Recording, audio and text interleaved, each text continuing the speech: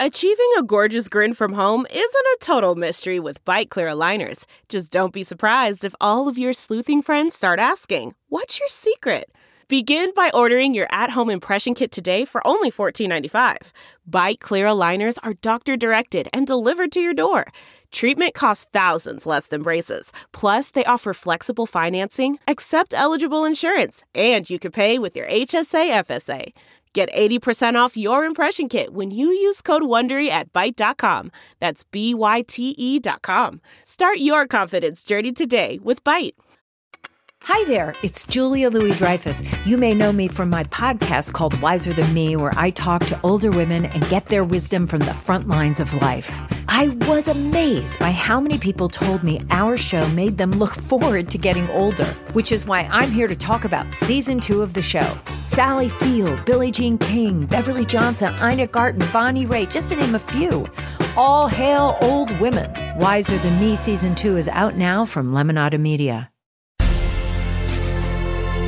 Welcome to Royally Us. Mandy DeCamp here. Joe is obviously out this week and Christina is still on maternity leave, but I'm joined by the lovely Molly Mulshine. Hi, Molly. How are you? Hi, Mandy. I'm good, thanks. How are you? Good. Just staying cool inside. It is too hot to go outside this week. All right, so there's been a lot of royal updates since last week, so let's get to our royal roundup. First up is Prince William. He spoke out against the racist abuse of soccer players that he witnessed during the Italy versus England game on Sunday. After missing penalty kicks during the Euro 2020 final, 3 England players were attacked online with slurs, harassing remarks. And on Monday night, Prince William took to Twitter. He said, "I'm sickened by the racist abuse aimed at the England players after last night's match.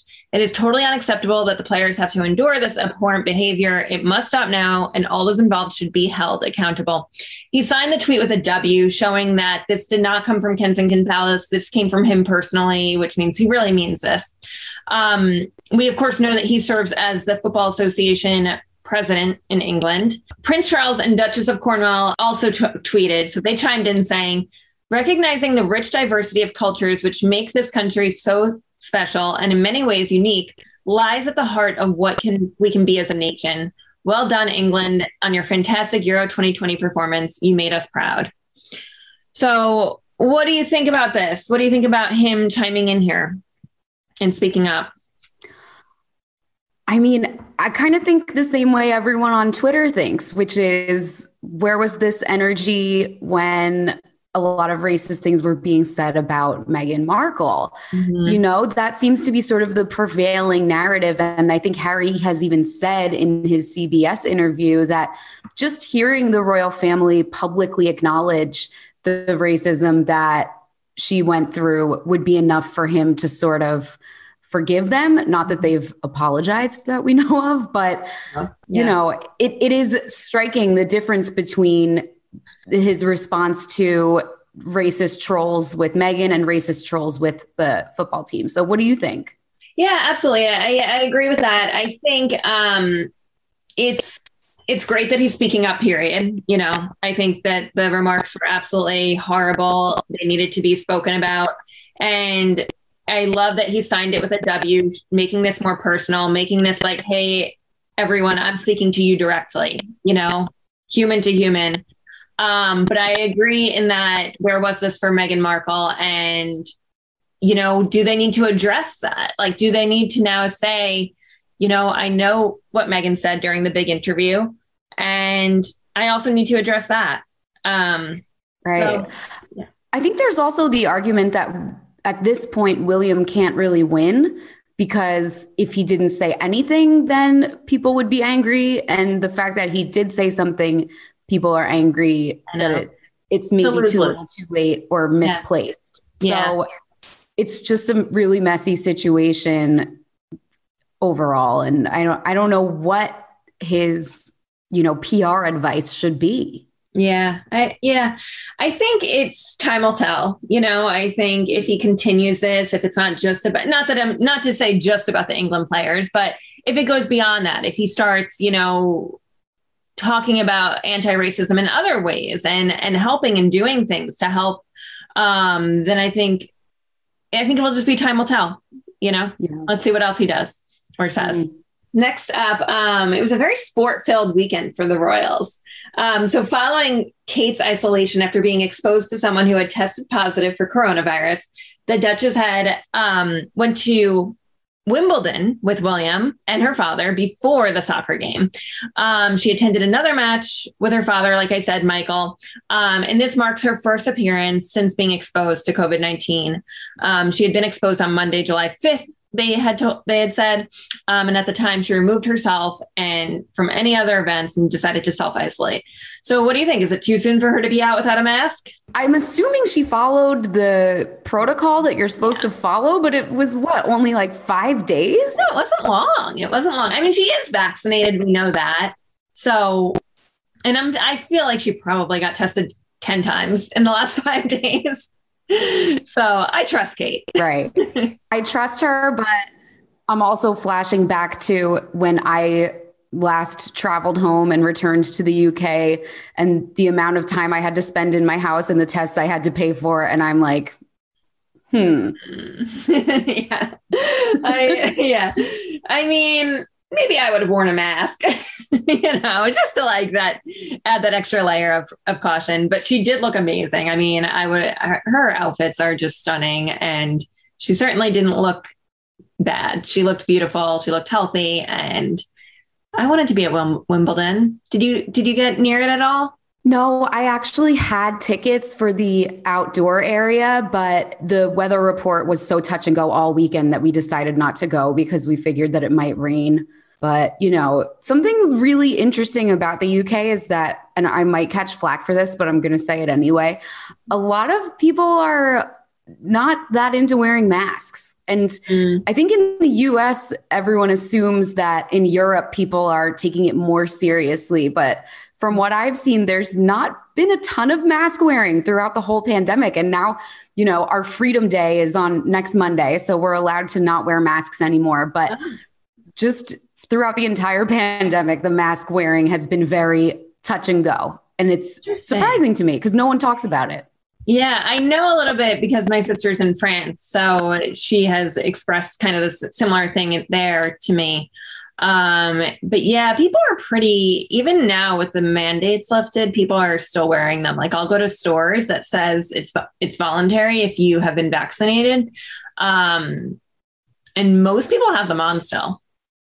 To the point where like, if I have it off because it says, I'm vaccinated and it says I don't have to, I actually ended up putting it back on because I'm like, I don't want to be the one person not wearing it, It's so interesting how it all just kind of depends on what everybody around you is doing and like the social norms of where you are. Yeah, exactly. Okay. So like I said, it's basically a sports filled episode. Our next topic is how Meghan Markle supported Naomi Osaka after she left the French Open for mental health reasons.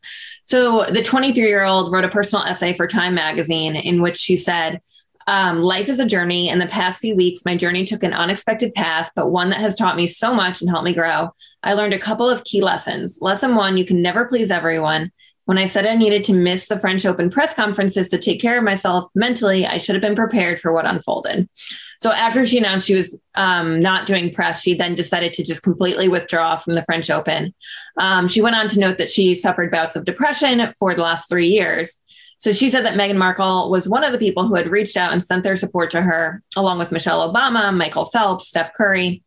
So the Duchess has obviously long been an advocate for mental health awareness. She's noted in the past that she was ashamed to talk about her struggles with Harry, who's been vocal about his mental health since he lost his mom in 1997.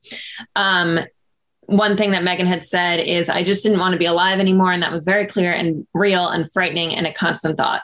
So, I mean, she's such a great advocate for this. I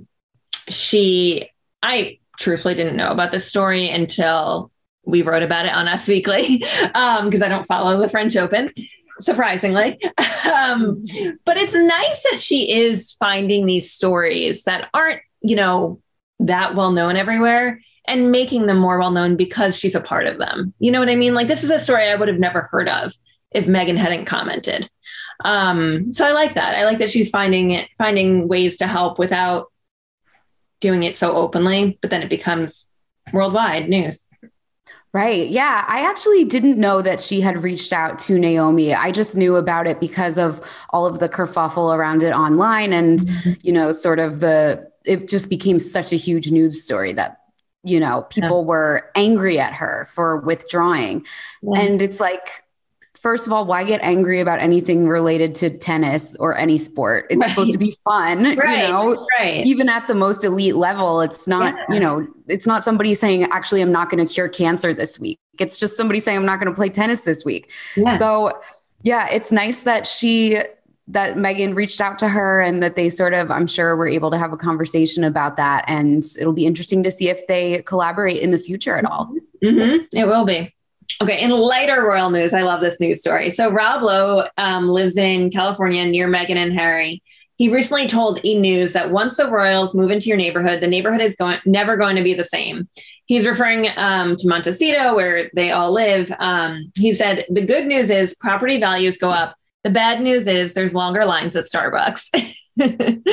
I love this. I mean, first of all, I would love Rob Lowe or Prince Harry as my neighbors. So maybe I need to move to Montecito.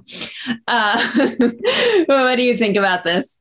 It's really funny. But I did also see a sort of an investigation that someone did. They went to the Starbucks and interviewed them, and they actually said they've never seen Rob Lowe before. So maybe he's sending an assistant, and the assistant is saying the lines are longer at Starbucks. Montecito has so many famous residents. It is a little surprising to me that Meghan and Harry would be the ones that push that Starbucks line over the top. Yeah. But I guess maybe there's more people that are kind of getting their stock on and just wanting to get a little peep at any royal activity. So it's funny. I mean, I can't say I've never taken the long way into Hyde Park to walk by Buckingham Palace and see if anyone's outside, totally. It's kind of natural. Like we all do it a little bit. Oh yeah. I mean, we interview celebrities all the time and it's so different seeing them outside of the studio. It's like seeing them in the wild. I've seen people in this city, in New York City, and I saw Shia LaBeouf once and I was like, I think I followed him for 3 blocks because I was like, I just need to see where he's going. So it's like there's something cool about seeing them out. But granted, do Meghan and Harry really pick up their own Starbucks? I mean, I don't know. Who knows? I mean, I almost think that kind of thing would have been easier for them living in Kensington Palace or like in the British countryside, because people are really like fiercely protective of, not giving up where they go. Whereas in California, I feel like, we're always on Dumois looking at like who's been spotted and cited and everything. So yeah, I don't know. I would assume that in California, it would be a little more of a risk, but they also said in interviews that now they feel a lot more normal. So maybe they do go to Starbucks. Maybe they do. I wonder what they order. I'd love to know. I'm going to go with, I think she gets a cold brew. I could see that 100%. Yeah. Okay. So for our next royal news topic, we're bringing in British journalist Jonathan Sacerdoti to spill all the royal tea with us. Jonathan, welcome to Royally Us. Good to be with you again. How are you doing? Good. So I want to get right into this story. So a source has exclusively revealed to Us Weekly that Prince William and Prince Harry's relationship is on the mend after they reunited for the unveiling of the statue they commissioned for their mother. The source told us William and Harry spent the morning before the statue unveiling looking through old keepsakes, notes from Diana, and bonding. They have absolutely turned a new page in their relationship and have started the healing. Everyone around them was thrilled to see how close they were on the day of the statue unveiling. The insider added that tensions have eased also between Meghan and Kate. Kate even sent Meghan a gift for the baby. They're in a better place, have exchanged text messages since the birth of Lilibet. So, nothing brings people together like babies, right? But so we have Jonathan here to give his professional opinion on this. What do you think? Is the royal rift a thing of the past, Jonathan? Well, it's certainly hard for any of us to know what goes on behind closed doors, and they really exercised extreme control over the media at that event. They didn't give live pictures to anybody. The pictures were recorded and then released a little bit later, within, I think, an hour of the actual event taking place. There was virtually nobody there. They said, of course, it was because of the coronavirus restrictions. And so it was a very low-key event, really. And there was absolutely no chance of anything being shown or seen or recorded that they didn't want to be released to the world. So on that basis, you can tell that obviously tensions were very high, and there was perhaps some fear of not knowing what would happen. And there'd also been some rumours in the press that Harry had refused to give this text of the speech he was going to give to anybody to check. And in the end, there were no speeches. So again, it's hard to know if that was just a baseless rumour or if perhaps that's why there were no speeches. Nobody really knows. The two did look relaxed when they were in Kensington Palace in the gardens at the unveiling of the statue. And so one might assume that they had some discussions in private. And again, it would have been a very good time to do that, to be able to look through treasures that they've kept from their mother that remind them of Diana, and also perhaps to rebuild some of that brotherly connection. So you'll remember that Prince Harry in the big interview did say that the relationship between the two brothers was one of space, but he thought that in time they could repair it and build something. So maybe it is the beginning of that. I will say, though, that from my own personal perspective, my guess would be that there's a lot of bridge building to be done. And even if they did manage to be civil and loving to one another in that context, and if they can't manage it then on the anniversary of Diana's death, when else are they going to manage it? But I think there's far more bridge building to do here. And the fact that Meghan and Harry so constantly seem to be interested in giving interviews which attack the royal family over and over again or betray confidences means that it's very unlikely anyone in the family will say anything that they are not willing perhaps to see repeated in rumours and gossip columns around the world. So they may have been polite with one another, they may have tried to mend things, but sometimes rifts are very difficult things to fix. Yeah, I agree. I mean, I think going so public with that interview that they did added such another layer of difficulty that they're going to have to come back from. You know, it's one thing to have private rifts or fights with your siblings. I mean, I think we've all probably done it, but then to have it so public, how do you come back from that? You know, it's going to be a long road, I think, for the brothers. And as I've always said, you know, on your show here in particular, it's definitely the case that there are the dynamics of a normal family having an argument here. And as you say, many of us have experienced things like that and know how difficult it is to make up. Sometimes it's too difficult because too much has been said and done. But this is doubly difficult because it's the royal family and they have a constitutional and historical importance as well. So even if they're willing to forgive and forget on a personal level, if they're seen as attacking the actual institution of the monarchy, it's not going to be so simple for the family members who are still working royals to allow them to continue without any kind of consequences. No, that's a great point. It is. It's not really just up to them. The whole country has to forgive them and their fans, and you know, everyone has to be on board with that. Jonathan, do you think that this new page that they may be turning is because neither the brothers nor their wives can handle just the stress of the media anymore and all of the speculation about their relationships? I don't imagine that is the case, because I think it's one of the requirements of either job, that's royalty or celebrity, to be able to deal with the so-called pressures of the press. And remember, these people live extremely privileged lives where they have extreme control over what's seen about them, even if occasionally there's a breach in that armor that allows us to see something they didn't quite want. No, in reality, whether you're royalty or whether you're lapsed royalty, let's say, living in the States, you can control what people are saying and seeing in the newspapers, in magazines, on television. And they are playing this game, certainly on the part of Meghan and Harry, for their benefit. They are feeding this gossip machine constantly. And the royal family as well relies on a certain amount of coverage and nurturing this image, really, that Great Britain and the Commonwealth should really adore them, should feel affectionate and warm towards them. And so both sides are using the media and the press and us. We're here discussing them. You know, you have this show specifically dedicated to royalty. It's because it's so important to the royal family that they have this image around the world that serves their continuity. So I think that the pressures, as you put it, on them from the press are very unlikely to be something that they can't deal with.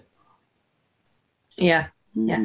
Where do you see this family a year from now? We were talking earlier, me and Molly, about, do you think William and Kate are going to make a trip to California and we'll see them all at Disneyland together? Are they going to spend Thanksgiving together? Do you think that we're going to see them finally kind of reunite and not just the brothers? Well, when Harry and Meghan left the UK as working royals and then left, the whole country, it was on a trial basis. And there was talk that even if they did decide to make a life away from Great Britain and away from the royal family, there would be, polite and loving even relations where they would come back. There was some talk at some point that Harry might like to come back with or without Meghan and still carry on some of his royal duties, though, of course, that was quickly snuffed out by the Queen herself, who put out that statement, rather snubbing them in that idea of being able to serve without being working royals.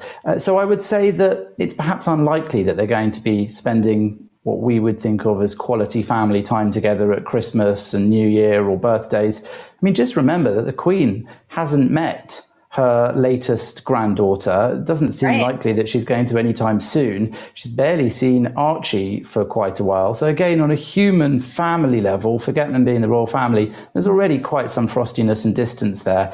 So I suspect if things can go well, maybe they'll have the occasional meeting, but I don't think it seems very high on anyone's agenda.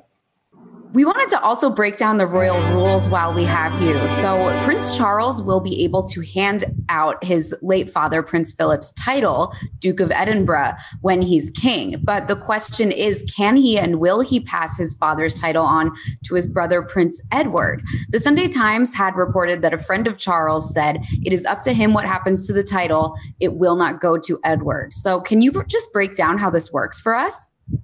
Yeah, that's right. The Sunday Times reported that royal insiders were suggesting Charles was planning not to pass on the title, the Duke of Edinburgh, to his brother Edward, as had apparently been the wish of his father, Prince Philip, who was the Duke of Edinburgh himself until he died in April. And upon his death, Charles inherited that title. But when he becomes king eventually, and he is next in line to the throne after his mother, Queen Elizabeth II, that title will merge with the crown. And he has to then decide if he passes it along to another member of the family, or if he just puts it in abeyance for the time being. Back in 1999, when Prince Edward married his wife Sophie, a statement from Buckingham Palace announced that the Queen and the Duke of Edinburgh and the Prince of Wales had agreed that Prince Edward should be given that dukedom, the Dukedom of Edinburgh, in due course, as they put it, when the title that was then held by Prince Philip would eventually revert to the crown, they said. So now Edward himself has commented just last month in an interview, and he said of that very idea that it would be a bittersweet role to take on because, of course, the title can only come to him after both his parents have passed away, both Prince Philip, who now has passed away, and Her Majesty the Queen. Prince Philip is said to have wanted the role to continue when Prince Andrew married Sarah Ferguson. He became the Duke of York. That was back in 1986. So that left only Prince Edward to whom they could pass it on because, of course, Charles will eventually become the king and therefore not the Duke of Edinburgh anymore. So the Sunday Times quoted a friend of Charles as saying that it's up to him what happens to the title. And this friend that they quoted said it won't go to Edward. Another source confirming that, according to the newspaper. But Prince Charles's spokesperson has said that it's too early to discuss this and that no decisions have been made, suggesting that it was disrespectful even to Her Majesty the Queen to even talk about it now. And of course, Buckingham Palace refrained to comment when they were asked. Well, thank you as always, Jonathan. It's such a pleasure having you on Royally Us, and we will see you next time. Take care. Finally, we have to get to my favorite segment of the show, Pint Sized Palace, which is all about the little royal kiddos. So some adorable photos were taken of Prince George this weekend at the England-Italy soccer match that we already spoke about. There's a clip of him laughing and clapping as the home team scored a goal. And as he cheered on the athletes, he looked back at his dad and they shared in their mutual excitement. It was so adorable, too cute. He's really proving that the Royals are just like us. They just want to enjoy a good soccer game. Yeah, it was so cute to see their body language, the three of them as a family sort of cheering together. And then they were sort of consoling him when England lost. It was really, really sweet to see that. They just seem like a legitimately affectionate and close family. They do. I think that they really make every effort that they can to give these kids a sense of normalcy, which I'm sure is basically impossible for them. But, you know, it's nice. And he's just so adorable. And he seems to be growing up so cute. I can't wait to see what these kids look like when they're like teenagers, because they're all so good looking. Yeah, they are really just so cute. And it was also very interesting to see that, because we know that William and Kate are never really that physically affectionate in public. Yeah. So it seems like they don't have that role for their kids, which is really and really, you know, nice. It's really sweet. It's really sweet. All right. So that's it for another episode of Royally Us. Thank you, Molly. Thank you, Mandy. Bye, guys. 1, 2, 3, 4. Those are numbers, but you already knew that. If you want to know what number you're going to pay each month for your car, use Kelley Blue Book My Wallet on Auto Trader. They're really good at numbers. Auto Trader. You know how to book flights and hotels. All you're missing is a tool to plan the travel experiences you'll have once you arrive. That's why you need Viator. Book guided tours, activities, excursions, and more in one place to make your trip truly unforgettable. Viator has over 300,000 travel experiences to choose from. Everything from simple tours to extreme adventures and all the niche, interesting stuff in between. So you can plan something that everyone you're traveling with will enjoy. Real traveler reviews give the inside scoop from people who've already been on the experiences you're considering. So you can plan with confidence. Free cancellation helps you plan for the unexpected. And 24/7 customer support means you can travel worry-free. Download the Viator app now and use code Viator10 for 10% off your first booking in the app. Find travel experiences for you. Do more with Viator.